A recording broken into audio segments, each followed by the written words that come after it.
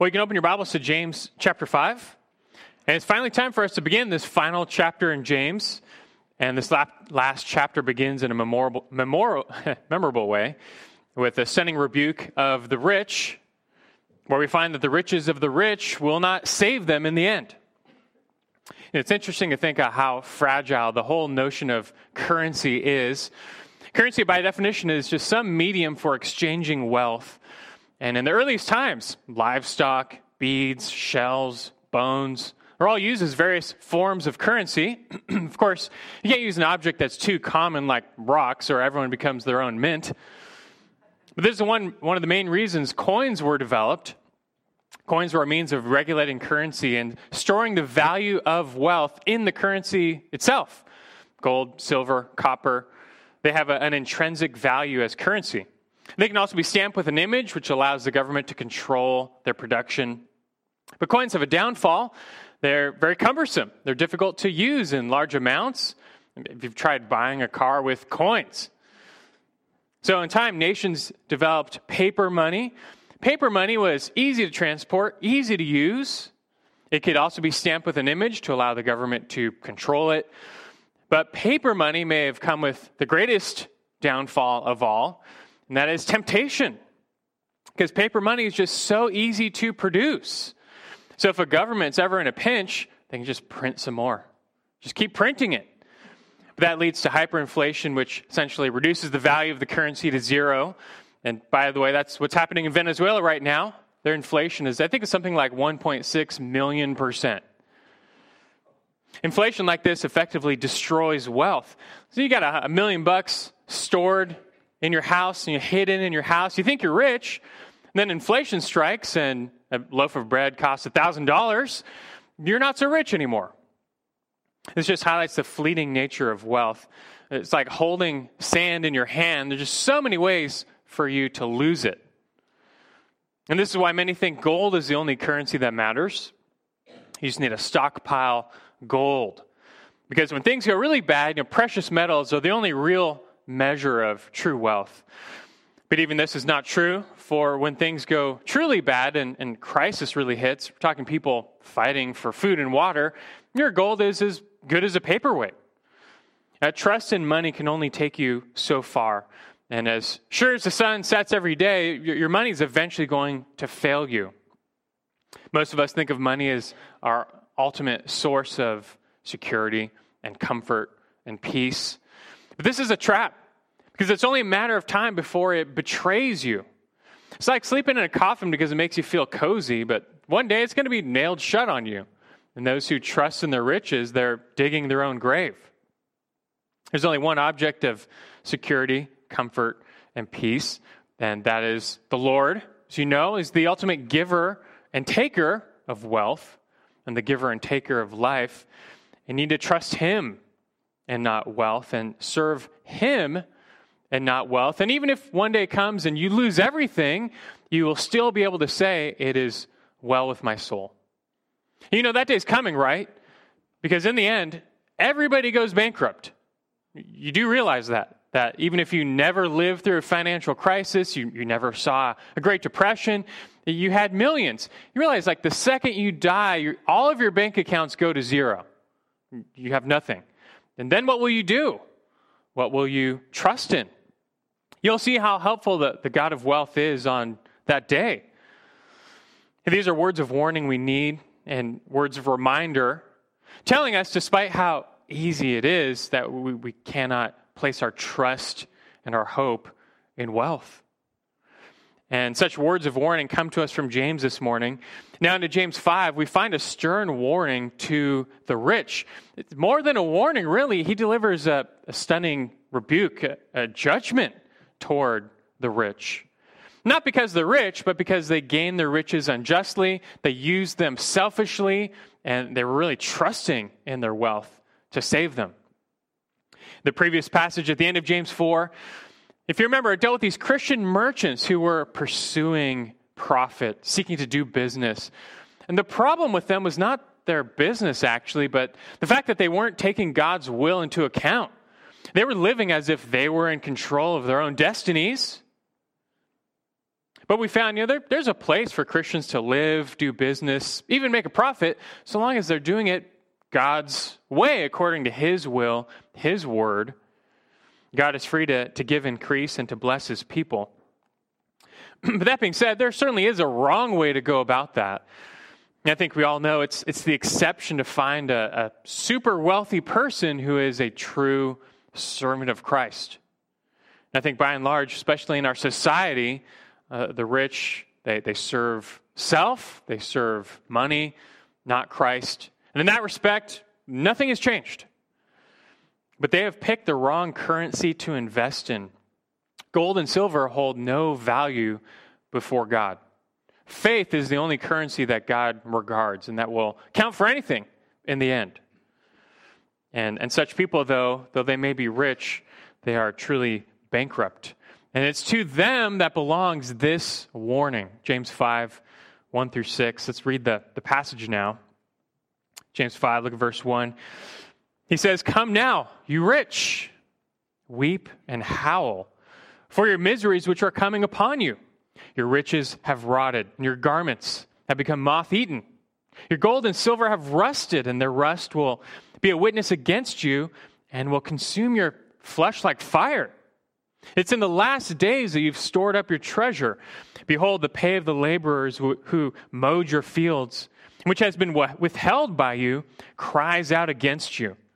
And the outcry of those who did the harvesting has reached the ears of the Lord of Sabaoth. You have lived luxuriously on the earth and led a life of wanton pleasure. You have fattened your hearts in a day of slaughter. You have condemned and put to death the righteous man. He does not resist you."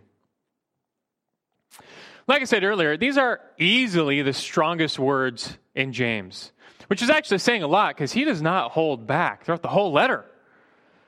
Now, to clarify, there's some question whether James is addressing wealthy people in the church or wealthy people outside of the church. And some believe he's referring to the rich in the church because his audience throughout James has mostly been Christians, the church. But when you look closely at the language here, it actually is pretty clear that he is, in this case, referring to the wealthy in the world. And throughout James, he's addressed his audience as brethren over and over. In fact, in the following passage, 3 times he will refer to them as his brethren. But in this passage, they're not brethren. There are no terms of endearment. And furthermore, back in chapter 4, James had some stern words for Christians who were caught up in worldliness.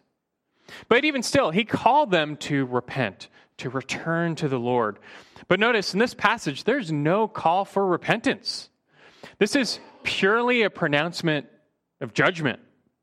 In exposing their evil, he calls them to weep and howl, not repent. It's pretty extreme. The day of slaughter has come. They've stored up their treasure in the last days. This is all prophetic verbiage speaking of the final judgment. In fact, this whole passage reads like a blast from one of the Old Testament prophets. You might wonder, why would James address the wicked, rich unbeliever in his letter if they're never going to read it? If they're not his audience, they'll never see this. Why include this then? But isn't that not what the prophets in the Old Testament did so often? That God gave them oracles of judgment for the Babylonians, the Persians, the Egyptians. Even though those nations would never really hear the message, and indeed God offered such oracles of judgment in His Word for the sake of His people. These words of judgment are meant to let God's people know 2 things.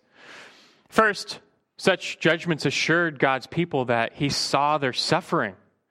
And the church, especially back then, was overwhelmingly poor. They were the ones who were suffering injustice at the hands of the rich. They had no recourse, nothing they could do. But these words comfort them, knowing that look, God sees. He hears your cries. He sees this injustice, and a day of reckoning will come.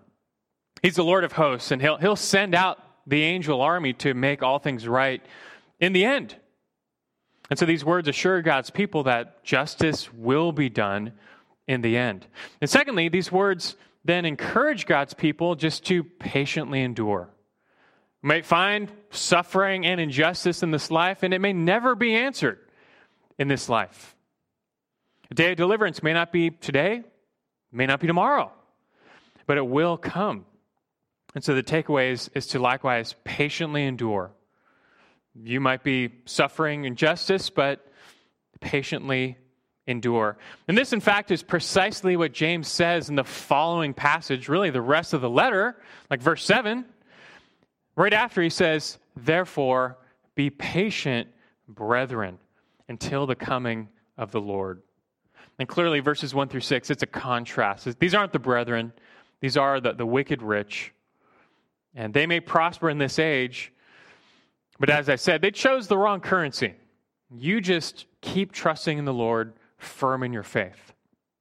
So undoubtedly, James is speaking to the wicked, wealthy in the world. But don't take these words for granted, as if they have nothing to say to you and for you. Let them steel your heart against the love of money, and let them warn you of what becomes of those who invest in the riches of this world, who make their God wealth. And so let's observe now that the woeful outcome of those who serve wealth. The woeful outcome of those who serve wealth. We'll do this along 2 points. First, the sorrow of those who serve wealth. The sorrow of those who serve wealth. And today, we typically expect a person to be charged and convicted of wrongdoing, and then comes the judgment, the pronouncement of judgment. But James reverses this. Seems like the evil deeds of the rich were so well known and well established that he starts off with just the pronouncement of judgment upon the rich. And so he shows their coming sorrow in 3 ways. Let's look at these. First, misery. Verse 1,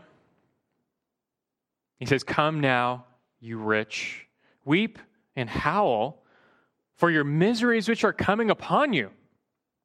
So it begins this new section with come now. It means listen up, pay attention, take heed. Starting a new section, this is a diatribe, and his target now is the rich.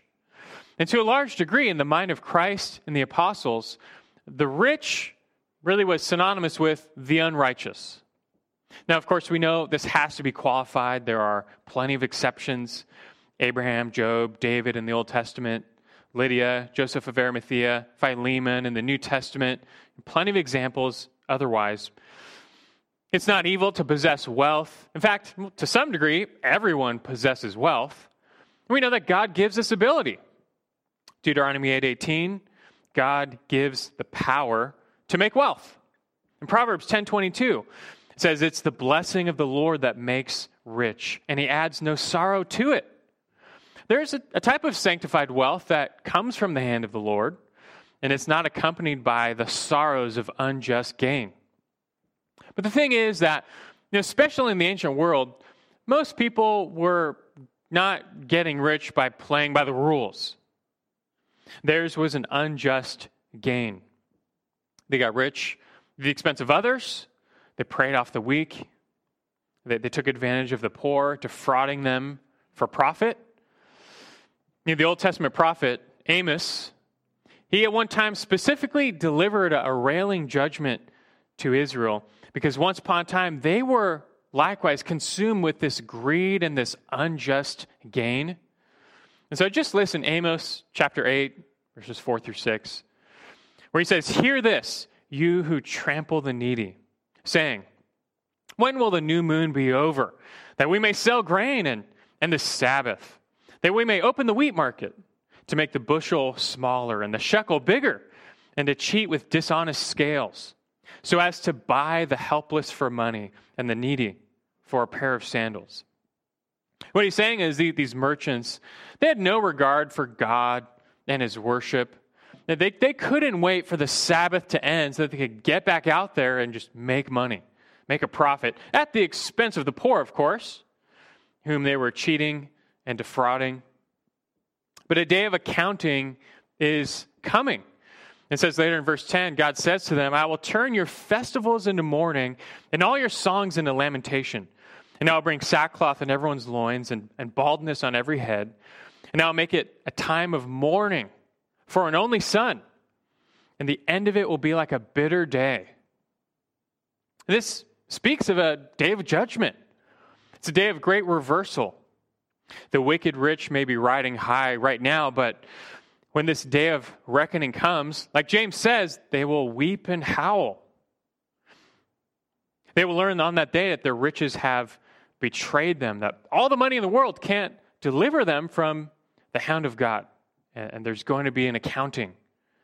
They're going to be held accountable for how they acquired all that wealth, how they used all that wealth. And so James says they'll weep and howl. These are words picturing despair and grief and guilt.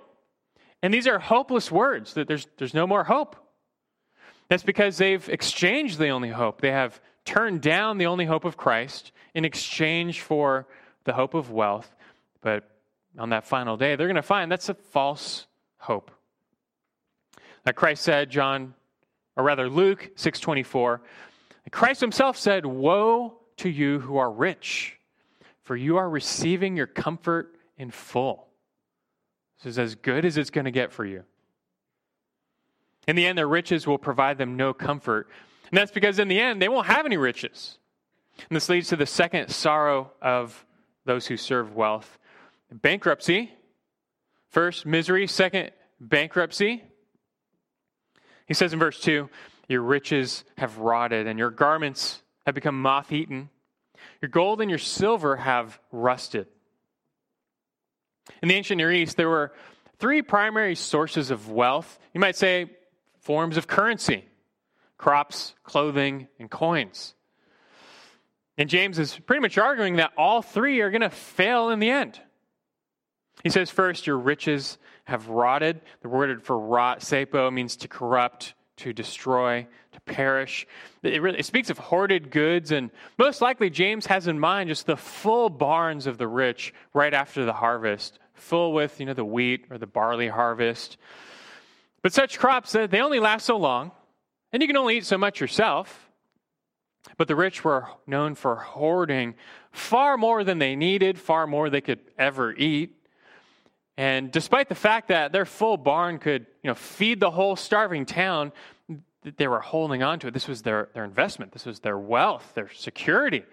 Yeah, it might all rot and go to waste, but they've, just in case, they've got to hold on to it. And here's the problem with this.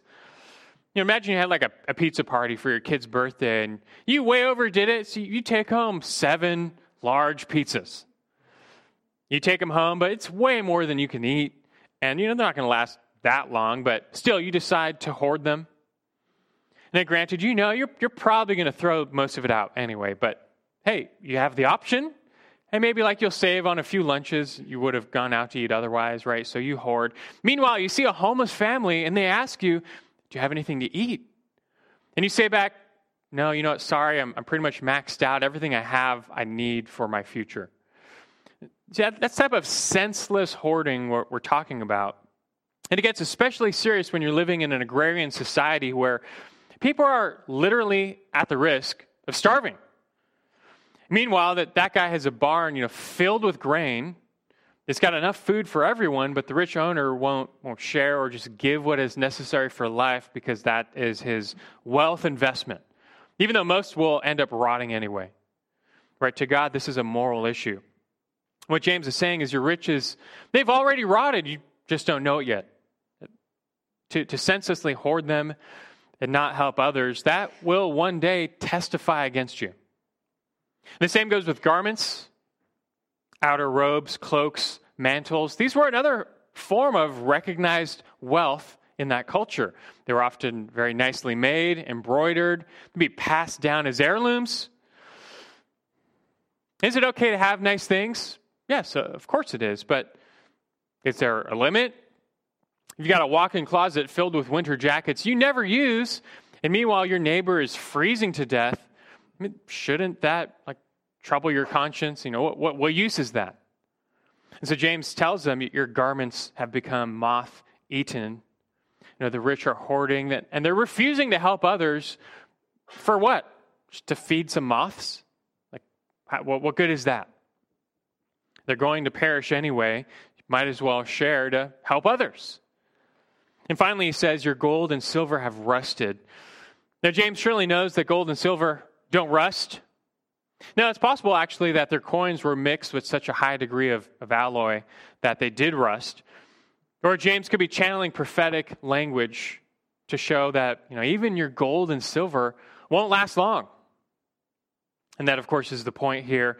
The rich, they believe that gold and silver, that's their ultimate security blanket. That's what we really fall back on when times get tough.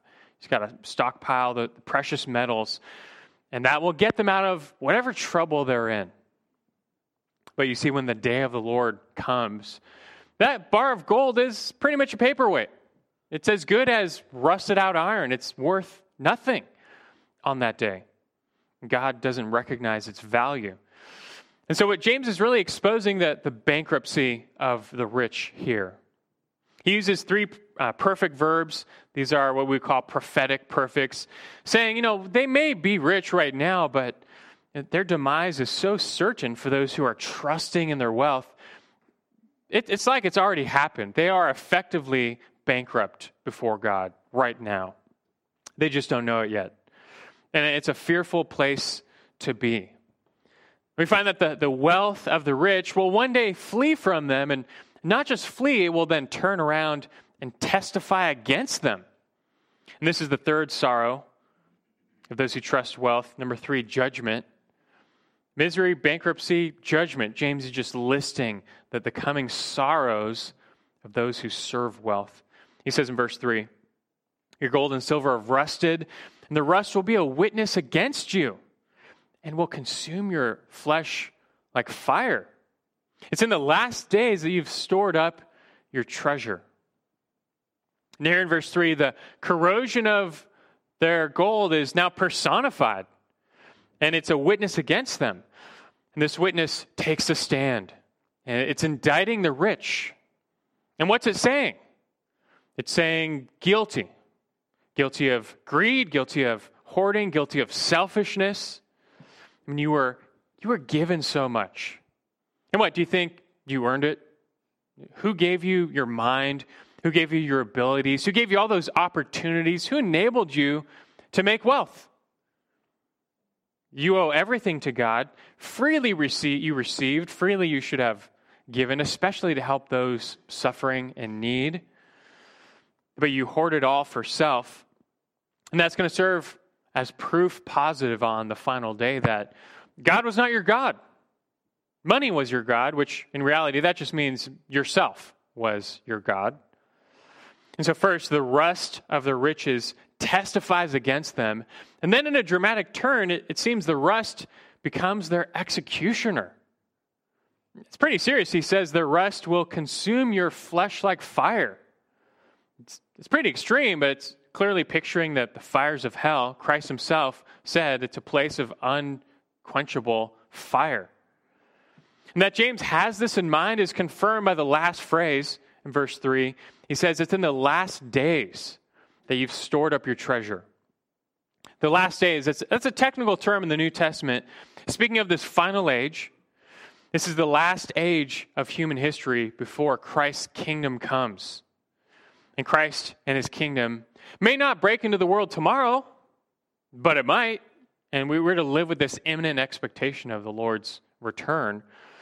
And that should change how we live, knowing that this world is not our home. This life is not our life. And while we're here, it's not wrong to enjoy many of the blessings that God has given us. But we know that we're compelled to give, to sacrifice, to help others. Because ultimately, we're not living this life just for ourselves. We're not living just to serve self, but to God and thereby others. So we're going to be happy to put others ahead of self, like Philippians 2 tells us. Jesus told a parable of this rich man, and he had a surplus of crops. A huge harvest came in, and so he decided to tear down all his barns and build bigger ones. He could store more and more crops, more goods. That way he'd be set for life. He'd have so much stored up for years to come. He could just kick back. He says, eat, drink, be merry, just live the good life. He's got it made.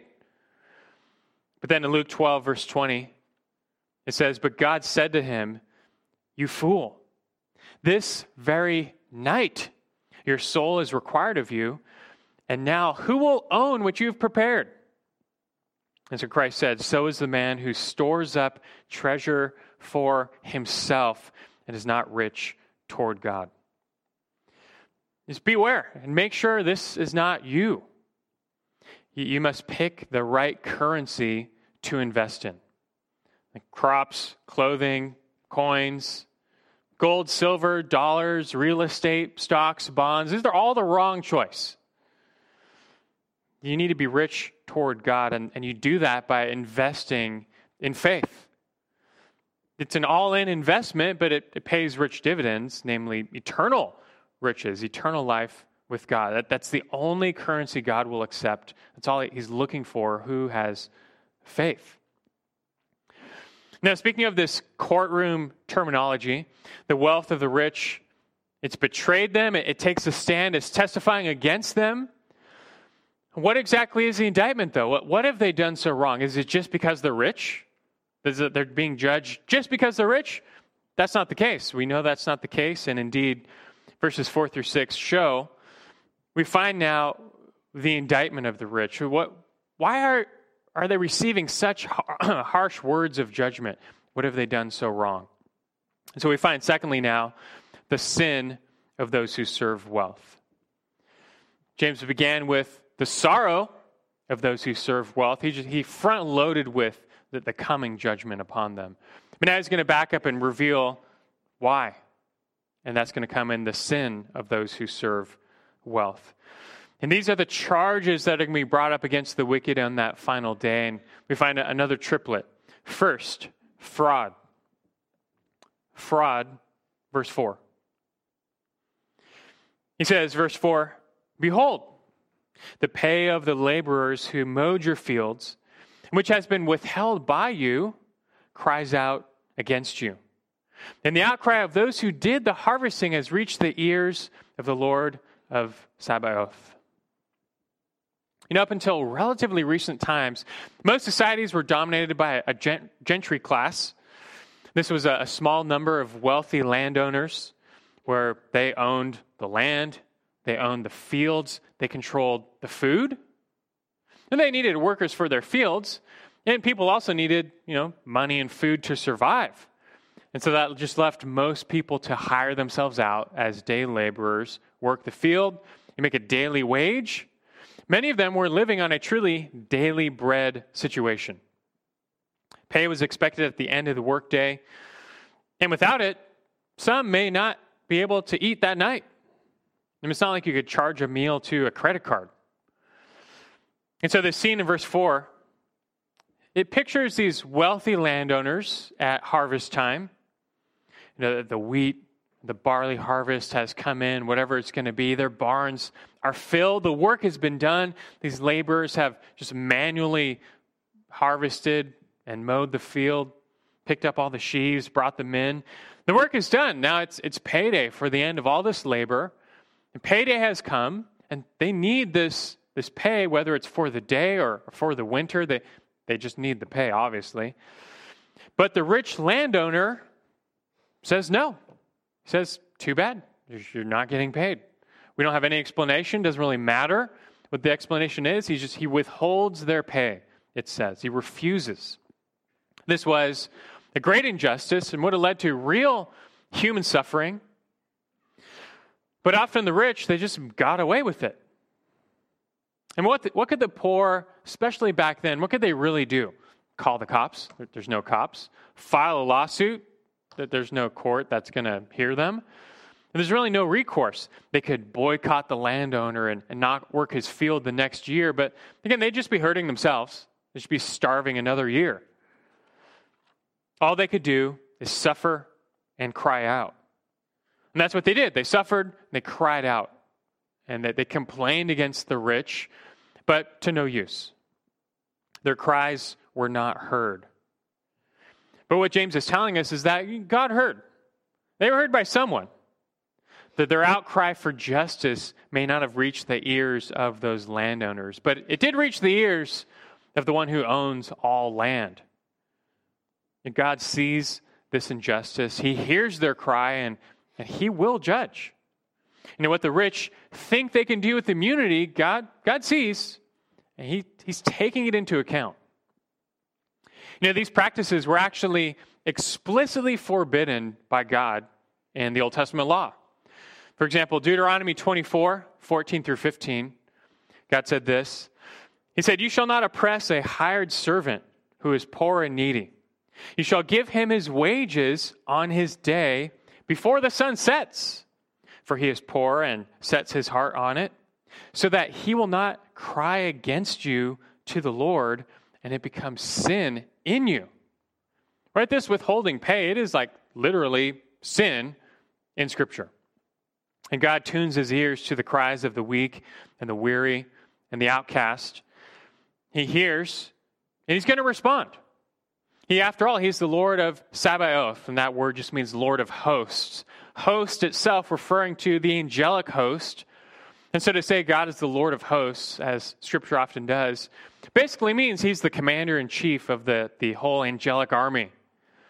And if we learn that one single angel can slaughter 185,000 warriors, what can an army of angels do?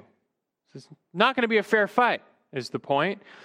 And God may restrain his forces for now, his judgment for now, but the day of the Lord is coming, and all those cries will be answered. Secondly, a second charge, a second sin of the wicked rich, self-indulgence. Self-indulgence. And look at verse 5. He says next, "You have lived luxuriously on the earth and led a life of wanton pleasure. You fatten your hearts in a day of slaughter." And two words are used here to describe the excesses of the rich. The first, trufao, they lived luxuriously. This word is not always a negative. In fact, for example, in the Old Testament, God promised Israel a life of ease and comfort in the promised land if they obeyed his word. And God is free to give access to his people that they can live well in the land, so to speak. But this word can also speak of an overindulgent lifestyle, just focused on yourself, and that surely is what it means here. It's confirmed by the second word that James uses in parallel. He says that they led a life of wanton pleasure. That phrase is all one word, spatalao, kind of sounds Italian. It's always used negatively, and it refers to dissipation, just overindulgence in self. Makes me immediately think of William Randolph Hearst. You know, we got his castle up the coast, and it's beautiful to see, but when you think about it, it really is a monument to just excess and just self-indulgence. The stories of his opulence are pretty much endless. For example, he had his own zoo on site filled with all these exotic animals from around the world, including like a polar bear. And he wanted to make the polar bear, from the stories we heard, feel at home. And so every single day he imported ice. This was back before you had your own freezer. He imported ice by ship to his private pier, which was then trucked up the hill for the polar bears, keep them cool every day. And mind you, this was all during the Great Depression. And so it's not wrong to have nice things. But when you're spending so lavishly and living in the lap of luxury, and you see people in like bread lines starving to death, shouldn't that trouble your conscience, a little bit? And God, once upon a time, convicted Jerusalem for this sin of greed and just self-indulgence. Ezekiel 16:49, he said of them, "Behold, this was the guilt of your sister Sodom. She and her daughters had arrogance, abundant food, and careless ease, but she did not help the poor and needy." See, the main problem of the self-indulgence is not that it's wrong to spend money on yourself or have nice things. It's just when you do so to the total neglect of the poor and needy around you. And to fatten yourself while others starve, that's an injustice that God sees. It's just over and over in Scripture. And in reality, He says all they're doing is fattening themselves in the day of slaughter. It's like they don't realize it's slaughter day. And that imagery likewise comes from the Old Testament. The sword is lifted above the necks of the wicked, and it's just ready to come down. The slaughter is just waiting. Meanwhile, they're like the ox with its head down. They're lowing. They're just continuing to feed themselves and fatten themselves, totally oblivious that this day of accounting is coming, that someone's actually watching and keeping track of how they gain their money, how they spend their money, how they just used it entirely on themselves and to the total neglect of their neighbor. They just keep eating. And so the rich incur greater and greater guilt. And meanwhile, the day of accounting, it may come at any moment. And finally, a third charge is brought against the rich. Lastly, murder. Murder. So what he says, verse 6, you have condemned and put to death the righteous man. He does not resist you. This word for condemned, it's a judicial term, speaking of passing a sentence on someone. And that's enough of a hint to lead us to believe that the rich were not literally murdering the poor, although we wouldn't put it past them in the ancient world, but they were judicially murdering them. And by their actions, they were effectively killing the poor and the righteous. Most likely, the rich used puppet courts to uphold their oppression. And people today like to complain against our court system. You shouldn't do that. And of course, it can be improved. It can largely be improved, but you just get a glimpse of the system of justice in the ancient world, and you will never again complain about how good we have it today. I mean, very rarely are ancient societies ruled by just judges and impartial law. And most were in the pockets of the rich and powerful who did their bidding. Favors were returned for favors. And meanwhile, the poor and the powerless were the pawns caught up in the middle of this exchange. And so these guys, as their pay is withheld, yeah, they can go to the courts, but nothing's going to happen. The judges are in the pockets of the rich. They uphold their oppression. They're effectively, a lot of them, you could say, are effectively murdered. I mean, do you think it's possible that some of them may have even starved to death while the barns of the rich were full of food? Think that's ever happened before? It has. And meanwhile, James says, to finish, the righteous man, he does not resist. Either he's not able to resist or he refuses to resist. The latter is more likely, as we're called to follow the example of Christ our Lord when suffering injustice. Now, Christ, he was the ultimate righteous one, right? But he did not resist while suffering injustice. But he entrusted himself to God who judges righteously. 1 Peter 2:23. If we can have access to justice, we're going to take it, just like Paul appealed to Caesar. Yeah, we'll take it. But when push comes to shove, the point is that the righteous, we can't fight fire with fire. We can't turn to evil to fight evil. We don't have that card. If that means our suffering, well, then we're going to suffer, and we're going to trust God who judges righteously, just like our Lord did. And the silent suffering of the righteous serves as one last voice testifying against the rich. And with that, James ends. That's it. That's all he gives here. It's a pretty serious passage. Again, James is channeling these oracles of judgment like the prophets of old. It's really channeling the words of Christ himself. You remember Matthew 6:19-21, where Christ said, "Do not store up for yourselves treasures on earth, where moth and rust destroy, and where thieves break in and steal, but store up for yourselves treasures in heaven, where neither moth nor rust destroys, and where thieves do not break in and steal. For where your treasure is, there your heart will be also." And Christ really reveals that this whole issue of wealth is a heart issue. It's not about how much money you possess. It's about how much money possesses you. You can't serve two masters, God and wealth. But the way you spend your money, the way you gain your money, that quickly reveals the God whom you really serve. And see, the wicked rich, well, be warned.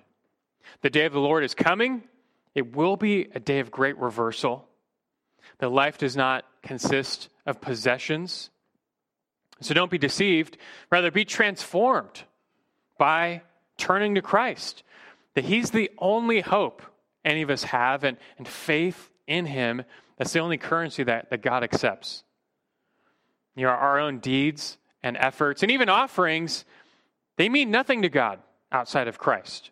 You could give $1 billion to the church and still go to hell. And that's because, we can't pay down our own sin debt a single cent. And God doesn't accept cash or credit. He only accepts the perfect, finished sacrifice of Christ, His Son, who died on the cross and rose again to pay for our sins. And Christ was rich, but He became poor for us, taking on our entire sin debt, paying for our sins, that He might give to us in exchange just His riches for free. It's a free grace gift to those who believe in Him. But this is only for the humble and the meek and the poor in spirit. And so if you're here this morning, rich or poor, and you've not turned to Christ, receive this warning. But then repent, believe, turn to Christ, rejoice. Because it's by the currency of faith alone, you can inherit eternal riches that will neither rust nor be destroyed. Until then, for those of us in Christ, the message is to patiently endure. That's James's next point. The day of James, probably 99.9% of the church would have identified not with the rich, but with the poor and the oppressed.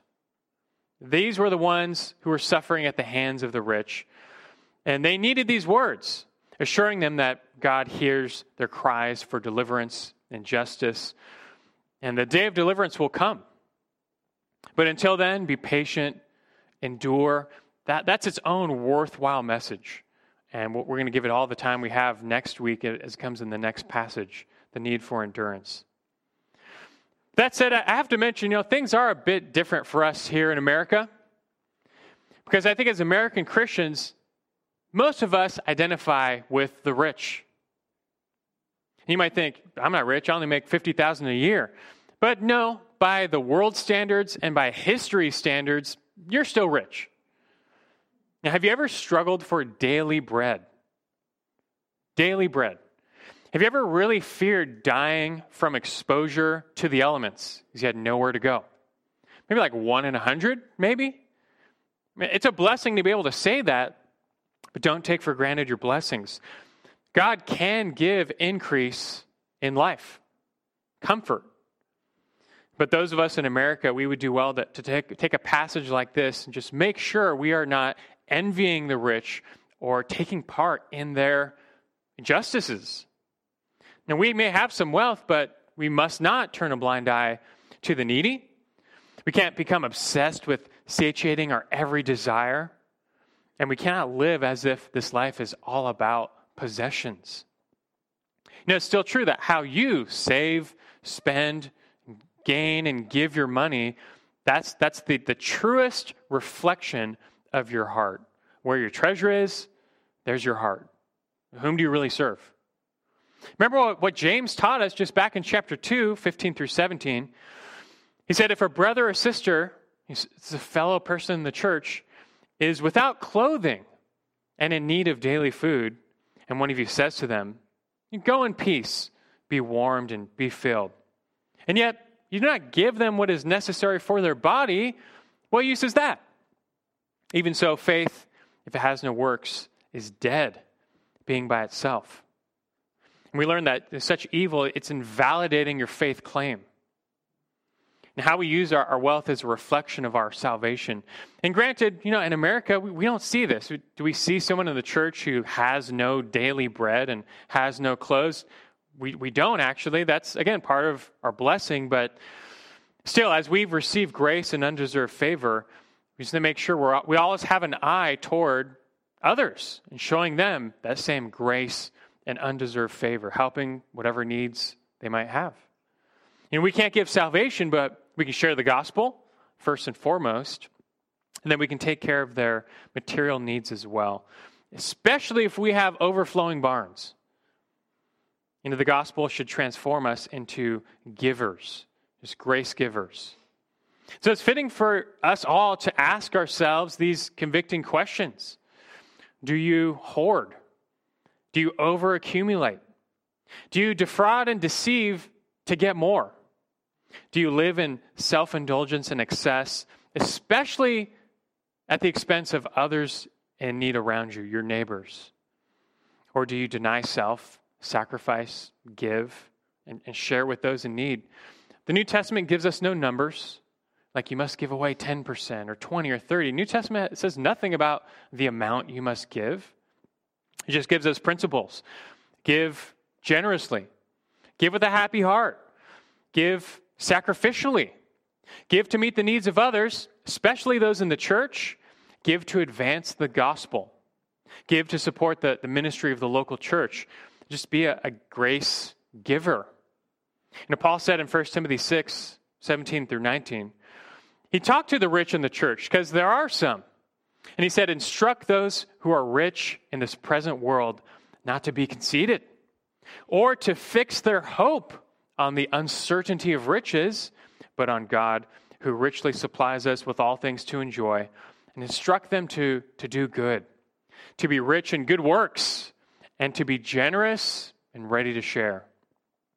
God has blessed some in the church to be rich in this present age, but in Christ, they should be transformed into givers, where just out of the overflow of their heart, that they're excited, not just to only spend on themselves, but to help those around them who are truly in need. That's a testimony to the power of the gospel. You don't get that in the world, but the gospel shows we've received so much. How can we not freely give to those around us? So check your heart this morning. What currency have you invested in? The riches of this world, they're going to fail you. They're going to betray you. And the God of wealth will prove false. But the one true God, he never fails. He'll take care of your every need. And he'll even make you eternally blessed as you seek him by faith. So give. Give to him your heart. Offer up your whole life on the altar, and let your giving be a reflection of your faith. And then you'll be, as Paul said, storing up for yourselves the treasure of a good foundation for the future, so that you may take hold of that which is life indeed. Let's pray.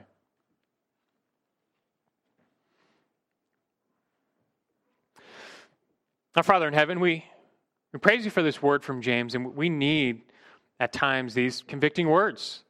You've included them in Scripture, and it's for the edification of your church. And sometimes we need a reproof or at least a warning, especially in America, where by world standard and history standard, we have much. Our barns are full. We are not in want for daily bread. We have more than enough. We thank you for that blessing. You're the God who gives wealth. It's a blessed time to be alive, and we are thankful. May we not be filled with arrogance or conceited, but thank you for all that we have and that we can share in. You're the God who gives that. We recognize it from your hand. And for that very reason, we're happy to give it to the hands of others. That we've received eternal life in Christ. What else do we really need? With that, we're content. Even if we lose everything, we have Christ, our treasure, and that's all that matters. And may just his grace gift enable us and encourage us to just do the same, that we are not worshiping wealth or money, but we worship Christ. And if that means that there's a time in our heart to give away, we will do so happily. Convict us, challenge us, how we use, how we gain, how we spend wealth. It says so much about our hearts, Lord, to just purify our hearts. Give us a passion for Christ and his gospel, his kingdom, and let our money follow. That's all that really matters. Purify us, your people, and convict us. In Christ's name we pray. Amen.